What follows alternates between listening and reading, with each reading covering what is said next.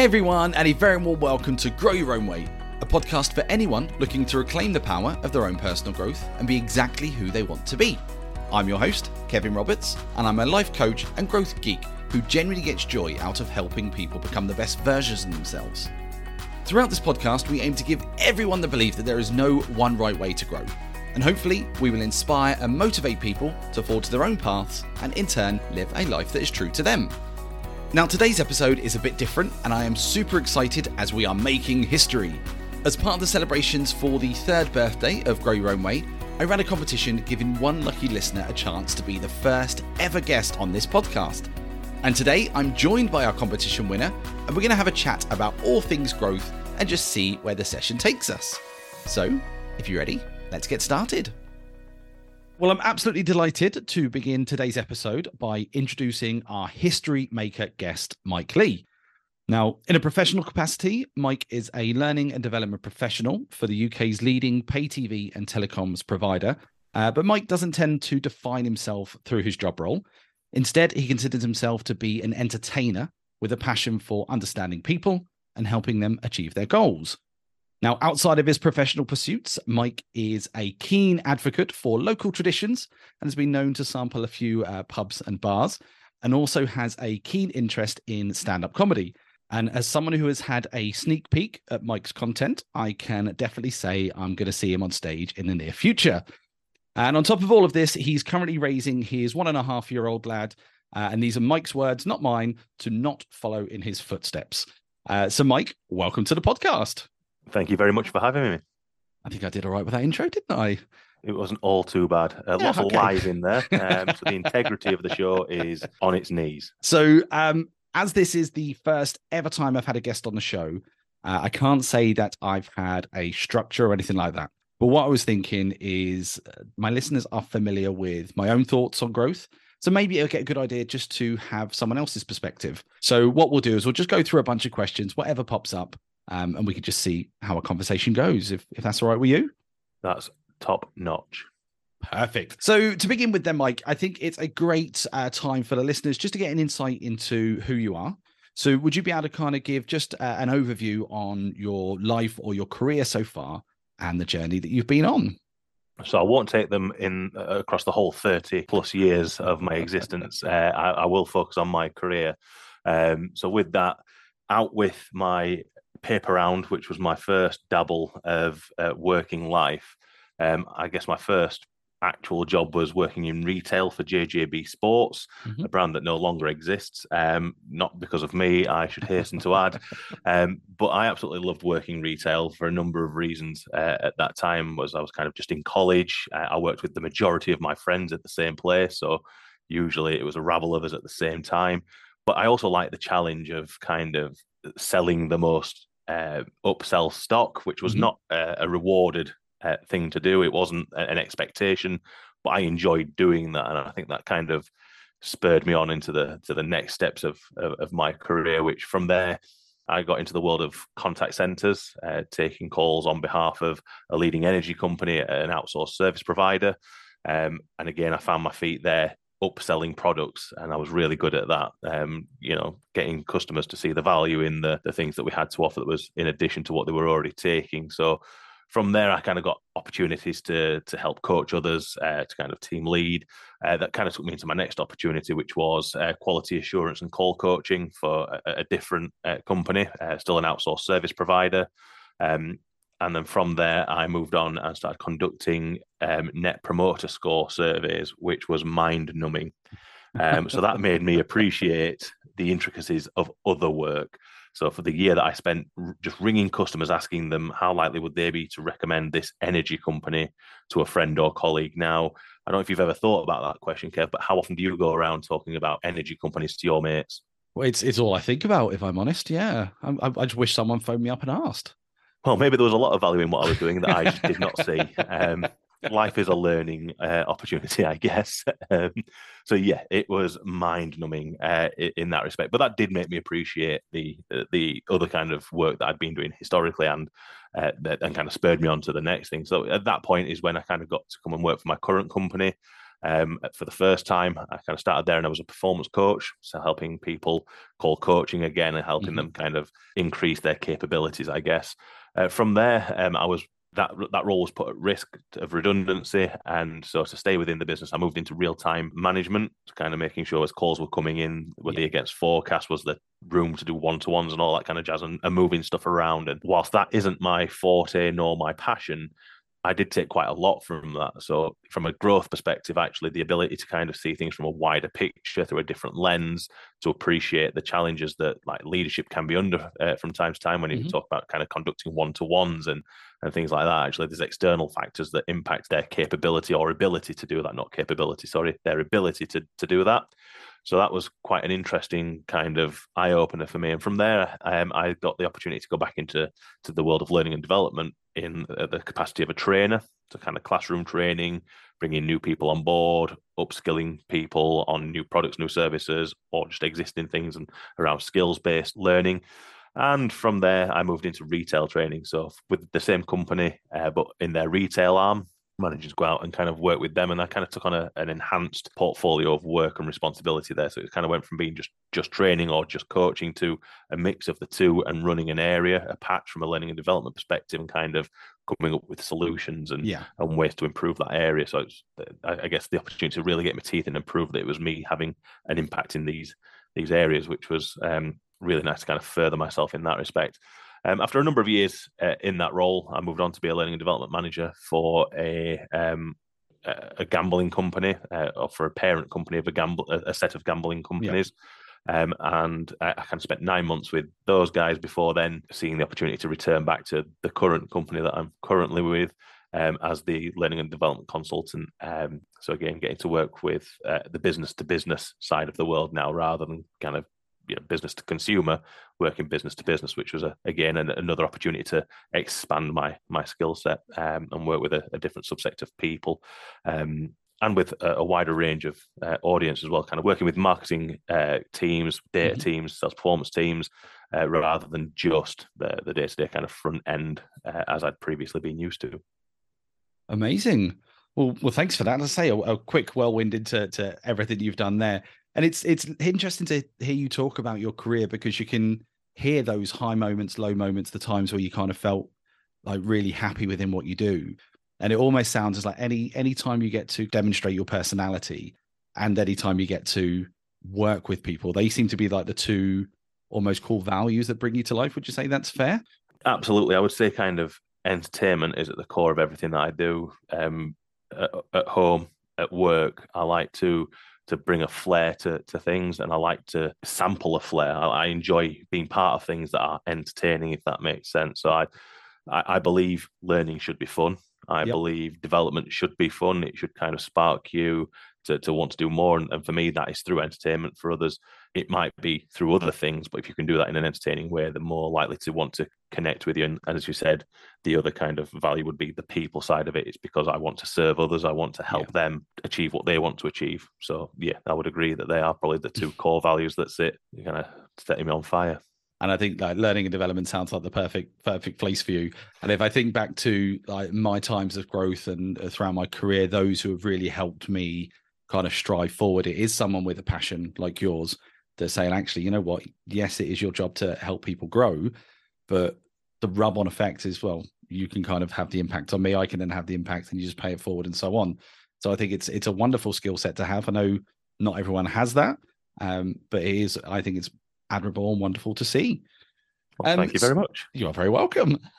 So if we have a look then, so like I say, I know you've listened to the podcast before. The whole point of the podcast is grow your own way.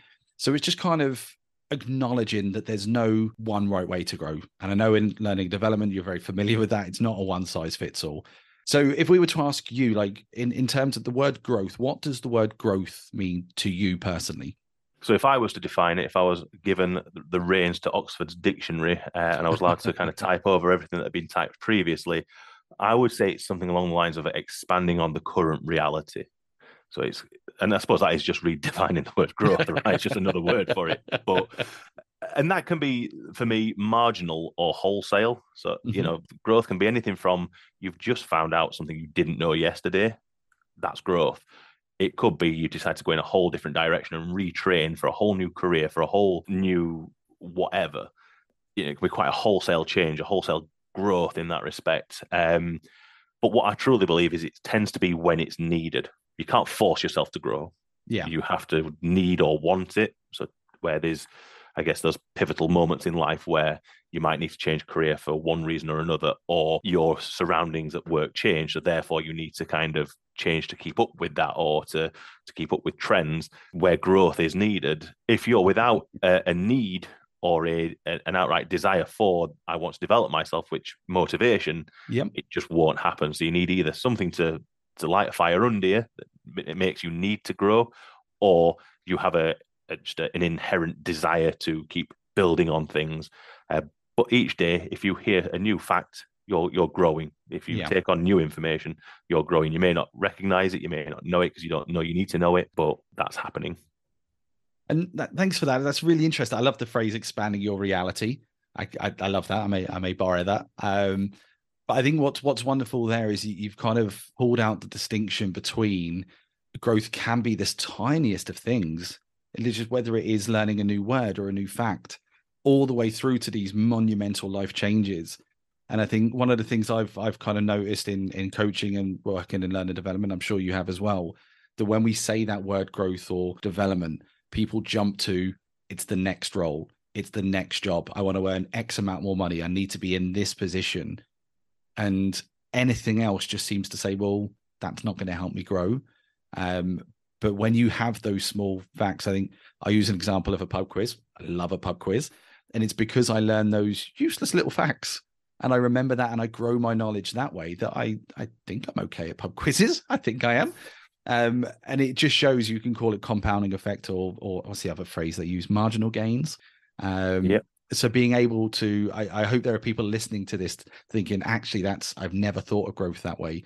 If I just do one thing every day, you can do 360 new things in a year. And I like the fact you gave them 5 days off there, Kev. How many did I say? 360? Yeah. Oh, well, yeah. Well, you get 5 days to chill. I mean, yeah, sure. Well, I suppose at Christmas you're expanding your waistline, so that's there you go. That's what I meant all along. Absolutely. No, I agree, and I think what you kind of said there as well is that whole point where a lot of people associate growth with being getting the next role. There's nothing wrong with that being your motivator, but if that's the only thing that you measure growth on, it's one pretty big goal. It's one pretty big objective to achieve.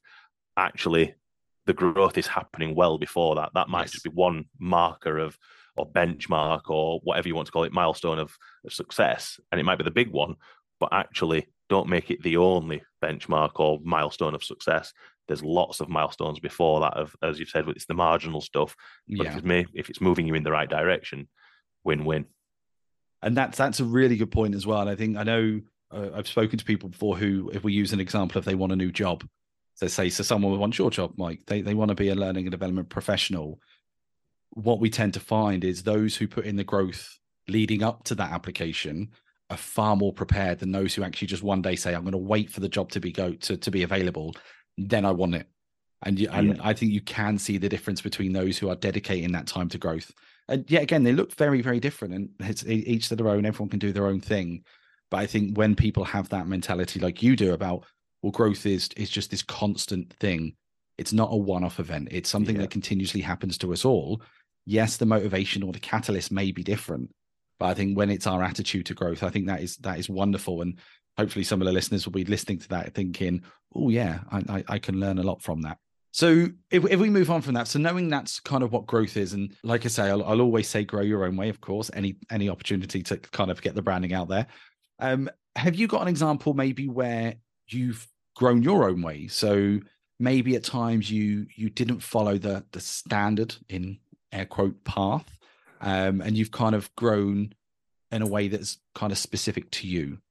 Yeah, I think if we kind of look at that career path that I talked about a little bit earlier on, I think there's a pretty big example. I kind of touched on it before, was it's quite zigzag. I started from not knowing what I wanted to do. So when I left kind of JJB, the retail world, I was only there because it was part-time. I was enjoying it, don't get me wrong, and it was good work.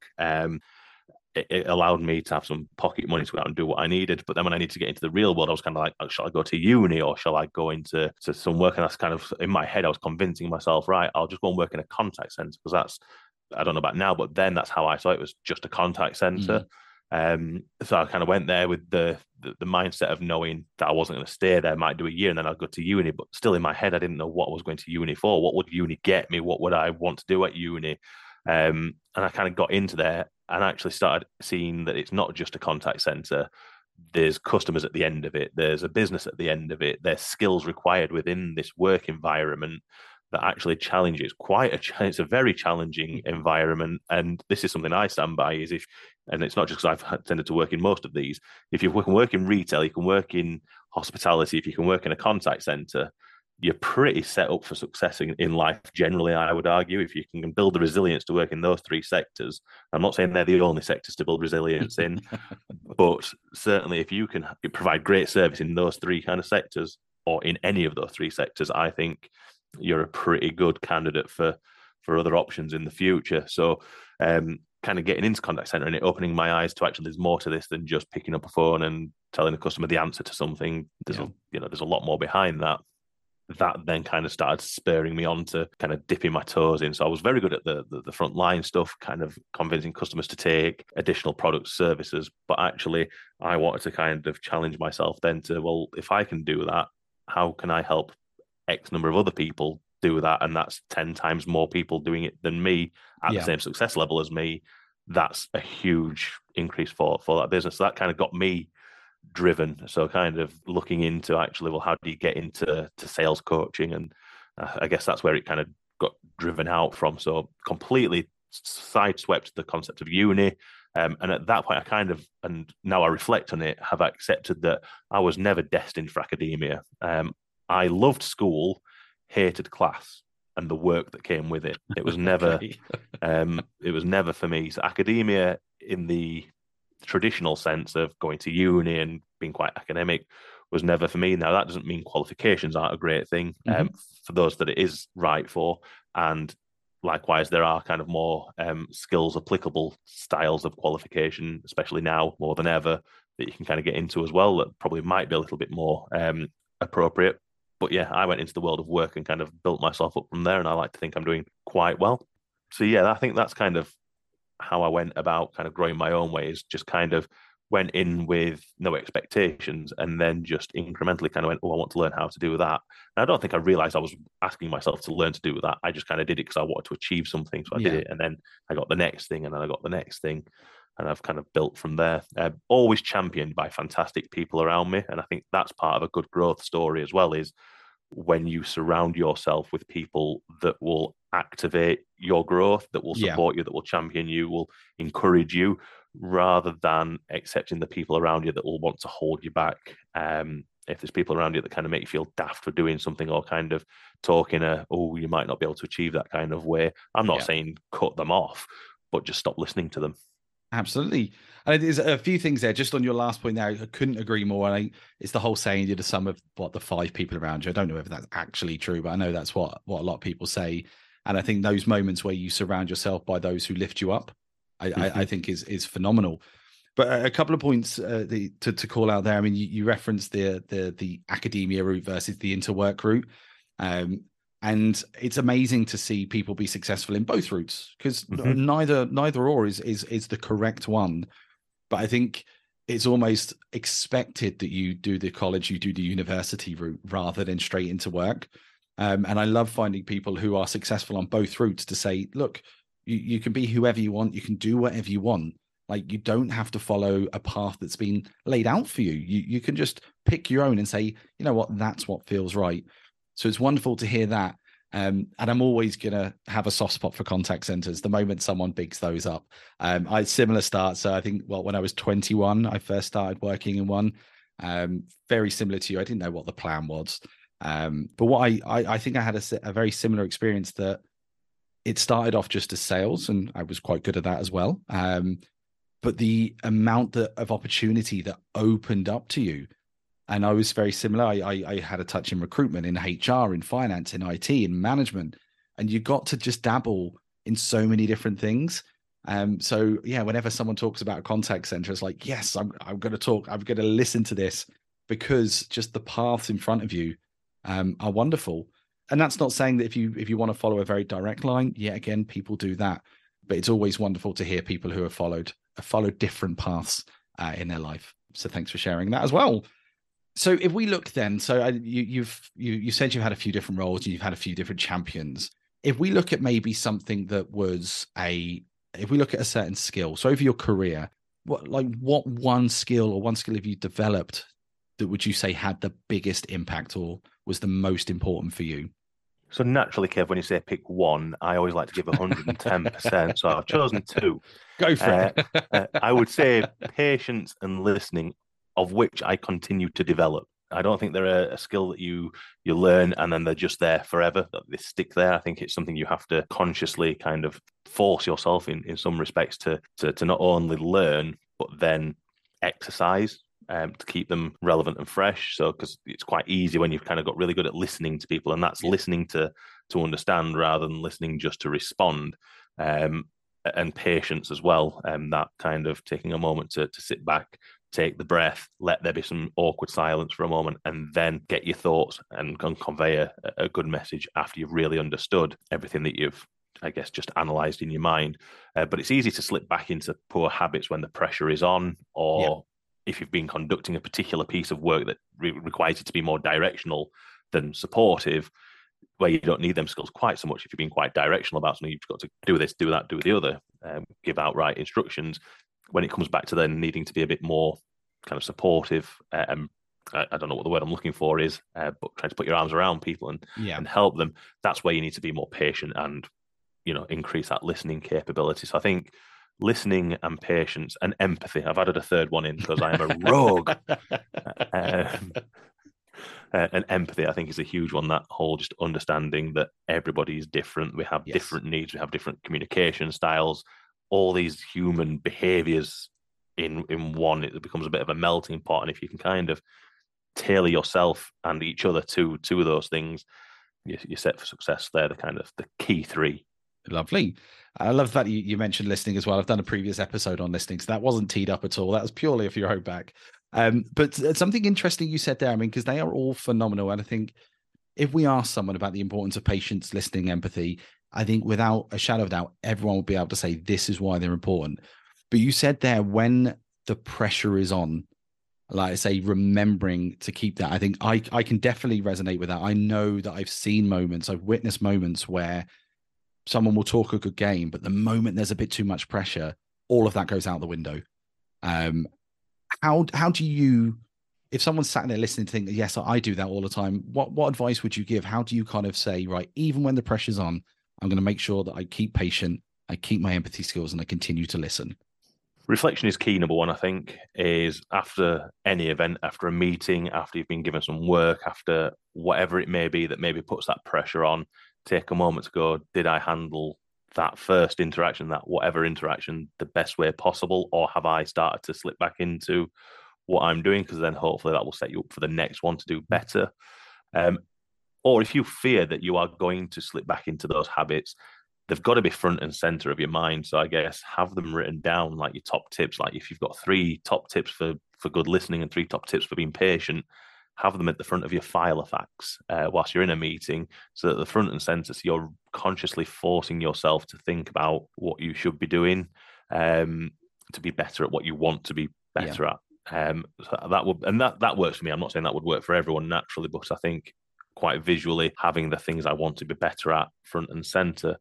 And it's that adage, again, I don't know the exact numbers on this, but they say if you do something X number of times or over a period of 21 days, it becomes a formed habit. So therefore, if actually it's visual for that amount of time and you're actively considering it and it gets into your routines, to your habits, you're naturally going to be that bit better at it. But again, that reflection on top of that helps you make sure you're doing it the best way possible, and feedback can help. Yeah, and I love that. And firstly, Filofax, do people still use Filofaxes? I thought that was a blast from the past. Well, I like to be quite retro with things, British traditions, but I currently am working from a clipboard. Well, there you go. So, yeah, I can see why it's fresh in your mind. Yeah. But that's really interesting. I love the reflection. Anyone who's ever listened to any episode of this podcast knows my feelings about reflection. And it's nice to know that visual, like I think little triggers work for me, little mantras on post-it notes around. Absolutely, it works for me. But you're right to call out. Sometimes people aren't visual. They maybe want to record a mantra, or they just want to invoke that emotion within them that to say, you know what, this is how I feel when I listen or when I'm being listened to. And just kind of honing on to those. So it's great that there are so many different like ideas that people can do. So hopefully that's inspired people just to think, you know what, when my back's against the wall, am I still behaving the way I want to, the way that it's like aligns to my values? But the magic of reflection, I think since you've kind of brought up reflection, I think it'll be amazing to ask you some of your own self-reflections. So if we think, when we talk about feedback and reflections, we can't say those without thinking about obstacles. So if you can think either in like your current job now or over your career, what would you say is like being the biggest obstacle that you think that you've had to overcome? This might seem like an obvious one, and I think most people, I hope most people would probably add this on their list, but maturity. Okay.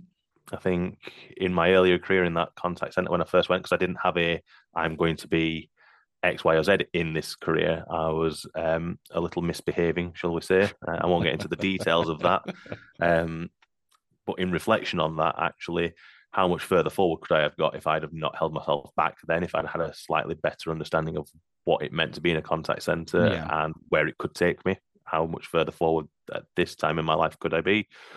But then equally, I'm also a believer in you are where you are because of the things around you. So therefore, actually, maybe it is just the right thing to have happened. And I wouldn't have been I'm still not a very mature person right now, if I'm brutally honest, in all but number.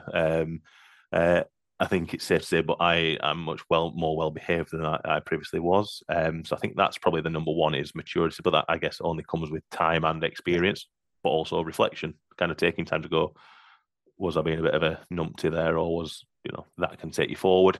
My other obstacles, I would say, are my concentration span, keeping focus. That has always been a bit of an obstacle for myself, and it continues to be. Yeah. But I guess what I would say there is, and what I've learned, and I suppose that is growth in itself, is find the part that you're really passionate about and get support on the part that you're not, and that will help you keep focus. I'm not saying cast the work off to other people, but if you can, absolutely do. Because if they thrive on it, why shouldn't two parties benefit? So if actually the part of the job or the task that you don't like, somebody else loves, share and take on the parts that maybe they don't love that you do, and take on that. That's an absolute winning formula where that can be put into action, and where that can't be put into action, that's not an option on the table. I guess it's understand which part you are passionate about and be really self-disciplined and plan out how you're going to go about the parts of the task that you don't want to do or you don't get inspired by. Yeah. I think that's really key, because it comes with the territory that you're going to have to do things that you don't want to do all the time, but that is part of it. So that's the other one. And then a third one, I guess, specific to my role would be design. Wasn't always my preferred element of learning and development, kind of creating the physical resources, the physical slides, the whatever, the pulling it together in that respect. The design of the overall idea, the solution, love that part. The physical typing out of stuff. Okay. And it's interesting when you talk about that, because I think all three of those kind of show that you've got like a sense of self-awareness there. And could you kind of, was there a moment or was there a situation where you pinpointed any of those obstacles to say, you know what, this is the point where my maturity, and if I want to succeed, this needs to change, or my focus, I can see where my focus is letting me down. Can you remember any specific point that triggered that? So in terms of the maturity one, I think a part of when I think back to my first contact center that I worked in, I was doing quite well. I was kind of moving forward. Then I got a manager who was what I would call a little bit too by the book, was trying to make a name for themselves. And naturally, I then decided to self-sabotage, but also just do what I could to undermine that person as much as possible. Not proud of it, but it's part of my journey, so I'm willing to admit it now. And therefore, that kind of had the detrimental impact on me in that role and in that company. Now, after X amount of time, I can't remember quite how long, because it was a long time ago, I got made redundant and I moved on to the next role, which was to be a quality assessor for a different company. And I just saw the opportunity for a fresh start there. And I think that's where I started to be a little bit more mature, because I had a fresh slate. I kind of recognized some of the stuff that I'd been doing was self-sabotaging. It was all to spite this one person. And that in itself was immature. I had an opportunity, a fresh slate. Now, were there some minor hiccups on the way after that? Absolutely. Was what I would say was probably a little outspoken at the time before thinking. So that's something I've really learned, is to think before speaking. And it's probably gone the other way a little bit, is I now sit on the fence, and I don't want to say people please a little bit too much, but often I don't want to rock the boat unless it's really necessary. And that's, I guess, the difference. The learning there is I'm willing to rock the boat, to step off and, make waves if it's worth it. Right. Okay. Whereas historically, if there was an argument to be had, even if it wasn't my own, I'd jump into the middle of it for the sake of it. Whereas now, I'm a little bit more kind of controlled in that respect. I don't know if I answered your question there, Kev. You did, yeah. I rattled.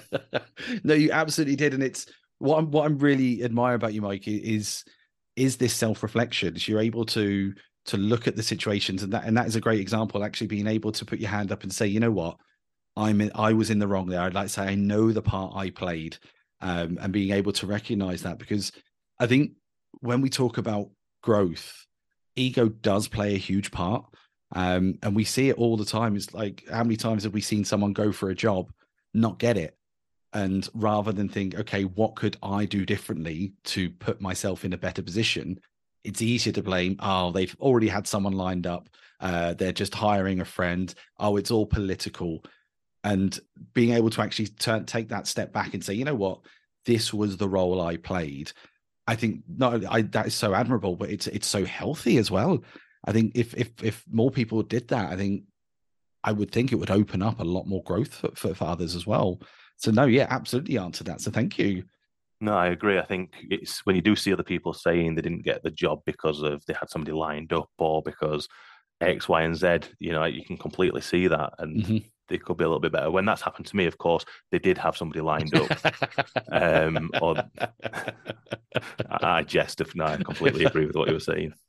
But you know what? It may be true. It absolutely may be true. And we know hires like that have happened in the past. We know that there's the political one, or that they've had to just advertise it, even though they already know. We know that happens. And we can't control that. So it's actually, what can we control? What can we learn from this entire experience? And I'm always like, it's always a challenge. If I think someone's lined up for a role, it's like, well, if I get that means I'm even better than I thought I was. So it's a bigger challenge. Let's go for it. What a great spin to put on that. I think that's, and I genuinely mean that, is to double down, and the accolade you must then feel afterwards of if you've managed to achieve it, even though you think somebody else has lined up for it. Elation. Well, the amount of times we've heard people go, I'm not gonna bother applying because they've got someone. It's just like there's that self-defeating attitude already. It's like, well, let's go for it. So no, you absolutely did answer that, and I'm loving hearing the reflection and the self-awareness. What I'll always also pick up on a few times today, you've said about the champions around you. So you said it earlier on about making sure that you've had people along the way. You said it just now about making sure that you do something you're passionate about, but getting the support in the areas that you're not. So who would you say has been like the biggest impact on your growth? I think it's me. No, see that self-reflection, all of that. Look at that. The self-awareness is uncanny. It's brilliant. No, I think I've been to pick one person would be extremely difficult. I have been extremely fortunate in pretty much every company I've worked in, and I have and Lucy, my partner, has commented on this in the past, that I tend to just acquire friends, from places I've worked, and I keep in touch with them. But that's probably because they in some way have helped me, and I feel a debt of gratitude to them. And I'm not saying I'm only friends with them because I owe them something, but I think it's a huge part is that there's clearly a connection there. So I would say in every business I've worked in, and pretty much every role that I've worked in across all my years, I'm still in contact with a lot of people, and that's probably because, and I say probably, I'm going to stop using such weak words and say that's because um, they've added to my life in one way or another. I know that when I talked earlier on about moving into planning, into real time management, Mm-hmm. that was never a suitable role for me to be in. It was never what I was passionate about. That was a strategic move to stay within the business that I was currently working in. And to have the backing of people willing to kind of take me on, and they could see I'd clearly be able to do the job as well. Don't get me wrong. I'm not saying I was willfully unskilled, and was just kind of protected in that respect. So I went into it. I gave it my all. I learned what I needed to do. I did the functional stuff, but I also then brought in, what I was good at around the learning development side of it, and created like an induction for that area of the business, which you didn't used to get. It was just plonk them next to somebody. You'd kind of watch what they do and kind of learn it over time. I kind of put a bit of structure around that. So I brought something into that team. So there was a bit of payback there. But then the manager that I had on that team was extremely, flexible in giving me time to then go and develop my skills to become a trainer. So I would be able to go out and support, still within the same business, but I'd cover people's absences and kind of fill in for people when they weren't around. So I was given like a fantastic level of support from that manager, but then also the training managers at the same time, willing to kind of take someone in that hadn't gone through their upskilling programs officially or anything to look after groups whilst they had absences and things like that. So it was pretty much every manager that I've had I've taken something from, or taken a lot from. So I've been extremely fortunate in each step of my career in lots of different ways. But that was just one example when I kind of worked in that area of the business I would have never probably applied for without that pivotal moment where it was either stay in the business or you're going to have to leave and find something else. So what I love there, Mike, is it's all we don't talk when we talk about managers, we talk about what can a manager do for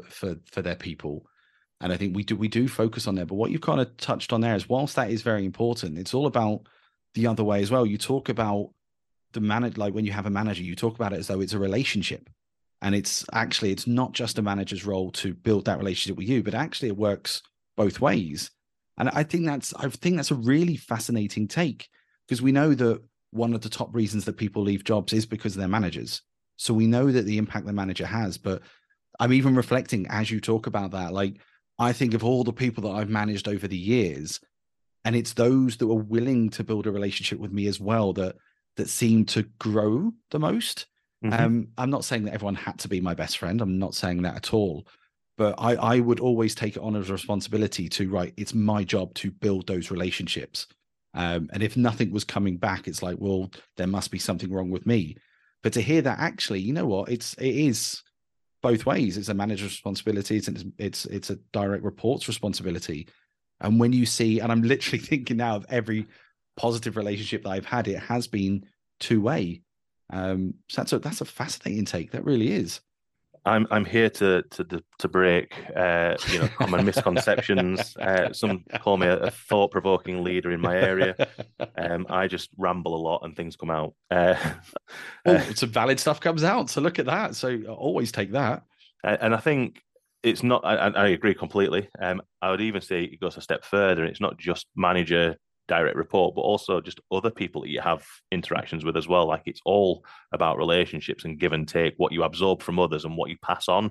And you used the phrase earlier on about paying it forward. Mm-hmm. I think that's part of it as well, is kind of just giving your time, your support to others. And in turn, you kind of learn something from that too. There is the adage or the saying that you don't really learn something until you teach it. Yep. I'm kind of a big believer in that, actually, is if you really want to learn something, is find a reason to teach it to somebody else, and you will learn it at a pace of knots, I guess. So absolutely. That's wonderful. Well, there you go. Well, thanks for sharing that. I think I will always write home about the importance of relationships. I think, especially when it comes to growth. I mean, somewhere along the line, I think I put a post on this on social media not so long ago, but we're taught somewhere that doing everything alone is this badge of honor. It's like that's what shows your strength if you can do it alone. But look at the most successful people. Just take sports. I mean, the most successful people in the world, they don't do that alone. Like, they're part of a team. They have coaches, they have support networks around them. And I think when we think about growth, every element of growth is in my mind strengthened when we have when we have that network around us. I wholeheartedly agree with that. And since we're talking about this network, I know you couldn't pinpoint one specific person who's had the biggest impact on you. What if we were to think of maybe some advice you've been given? Can you kind of pinpoint the best piece of advice you've ever been given? With the way that I rattle about stuff, Kev, you'd assume that I'd have an answer to that.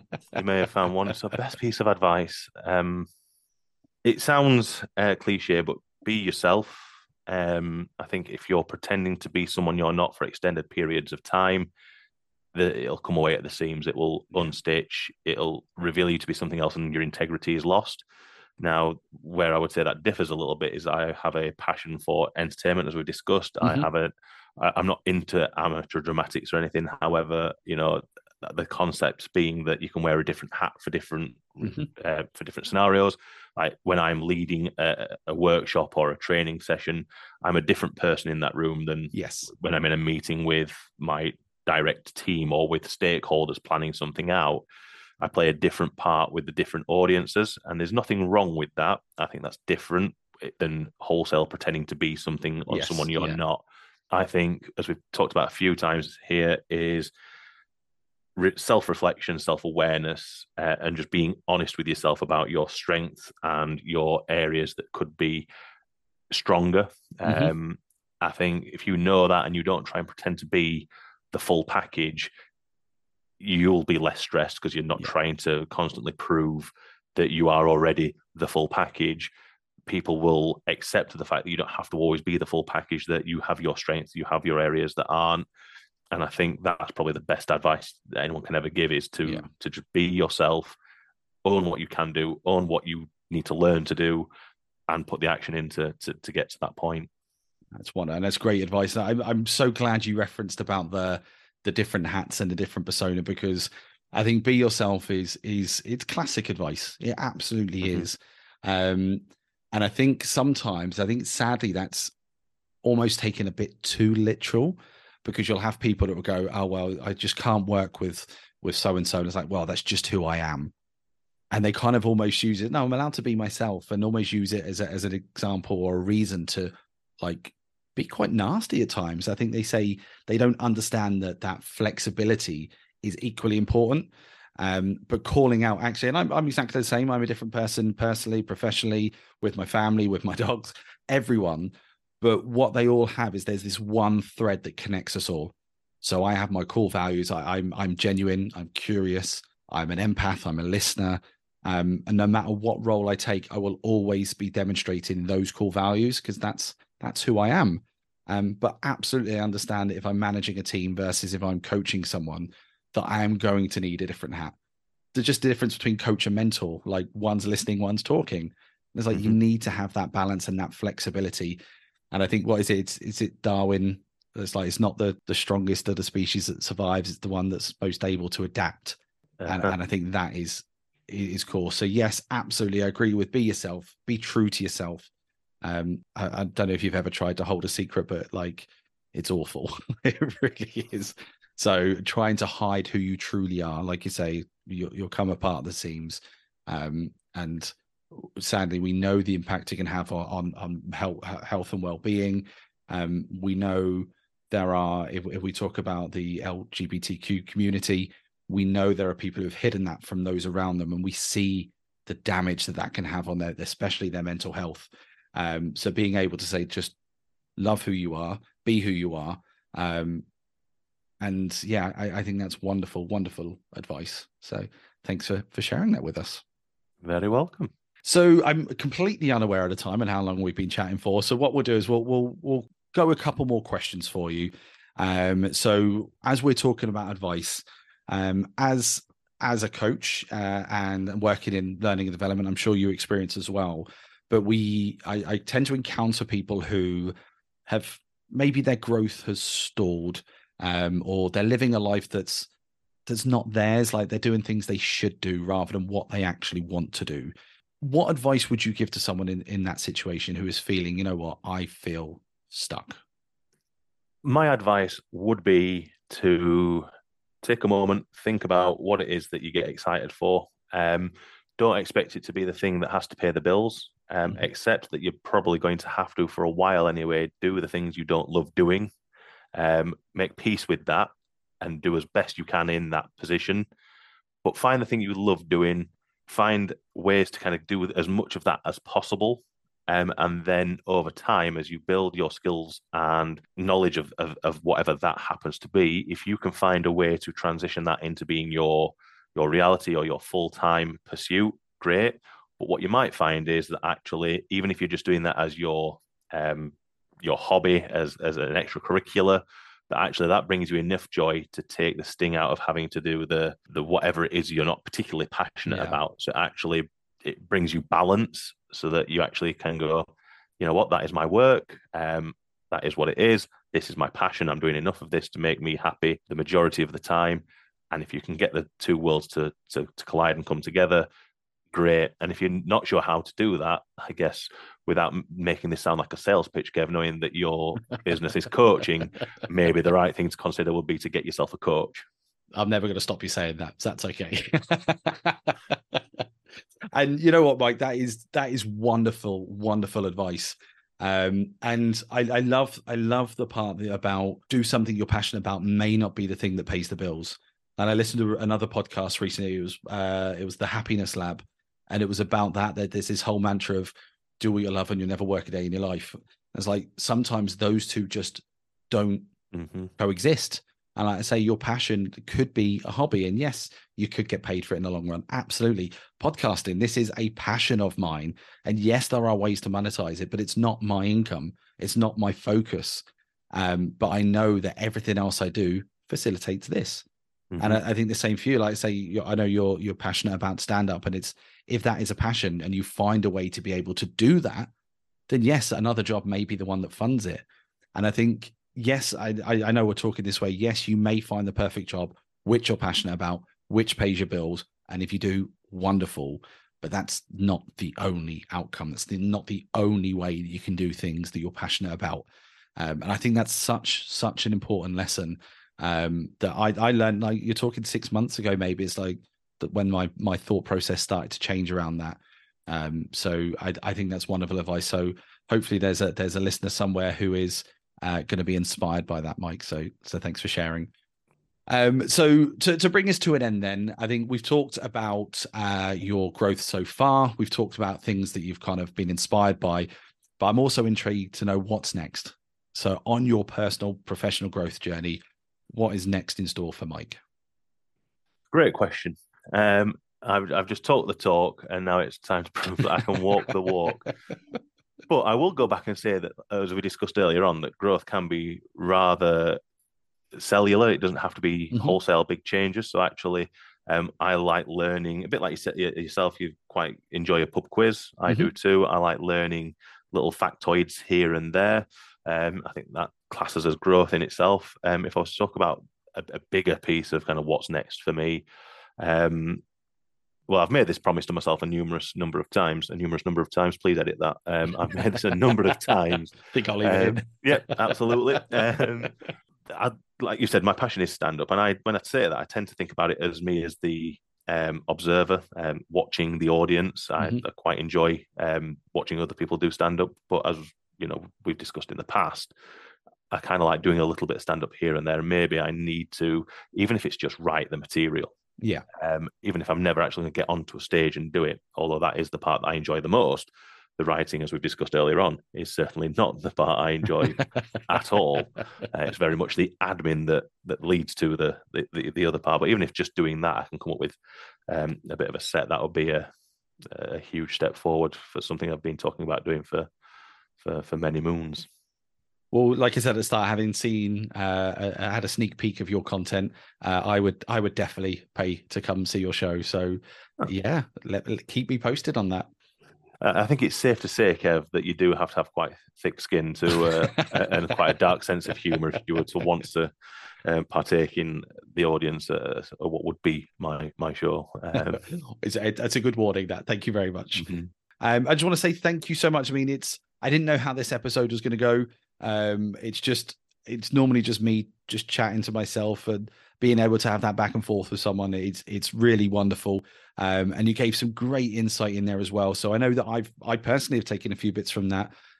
So that I hope our listeners have done the same. So I just want to say thank you so much for joining us today, Mike. It was great to have you on. Well, thank you very much for having me. And also, I don't want to speak on behalf of everyone else, but thank you very much for the podcast that you offer to people and your musings. So I'm sure that it is helping people all around the globe. So thank you. Oh, well, thank you very much. And for everyone listening, that was not a kind of a setup. That was just Mike speaking through his own heart, which I will always welcome. So thank you very much. My PayPal details are... You can send it us afterwards. It's grand. But thanks very much, Mike, and I'll speak to you soon. Speak soon. Cheers. And that brings us to the end of today's episode. Now, this was a brand new experience for me, and I must say I really, really enjoyed chatting with Mike. And I know I always say I'd love to hear your thoughts, but I think I want to hear them even more about this episode. Is this a style that you liked? Should we maybe do more of these? I'm open to any and all comments, so please, please, please get in touch and let me know what you think.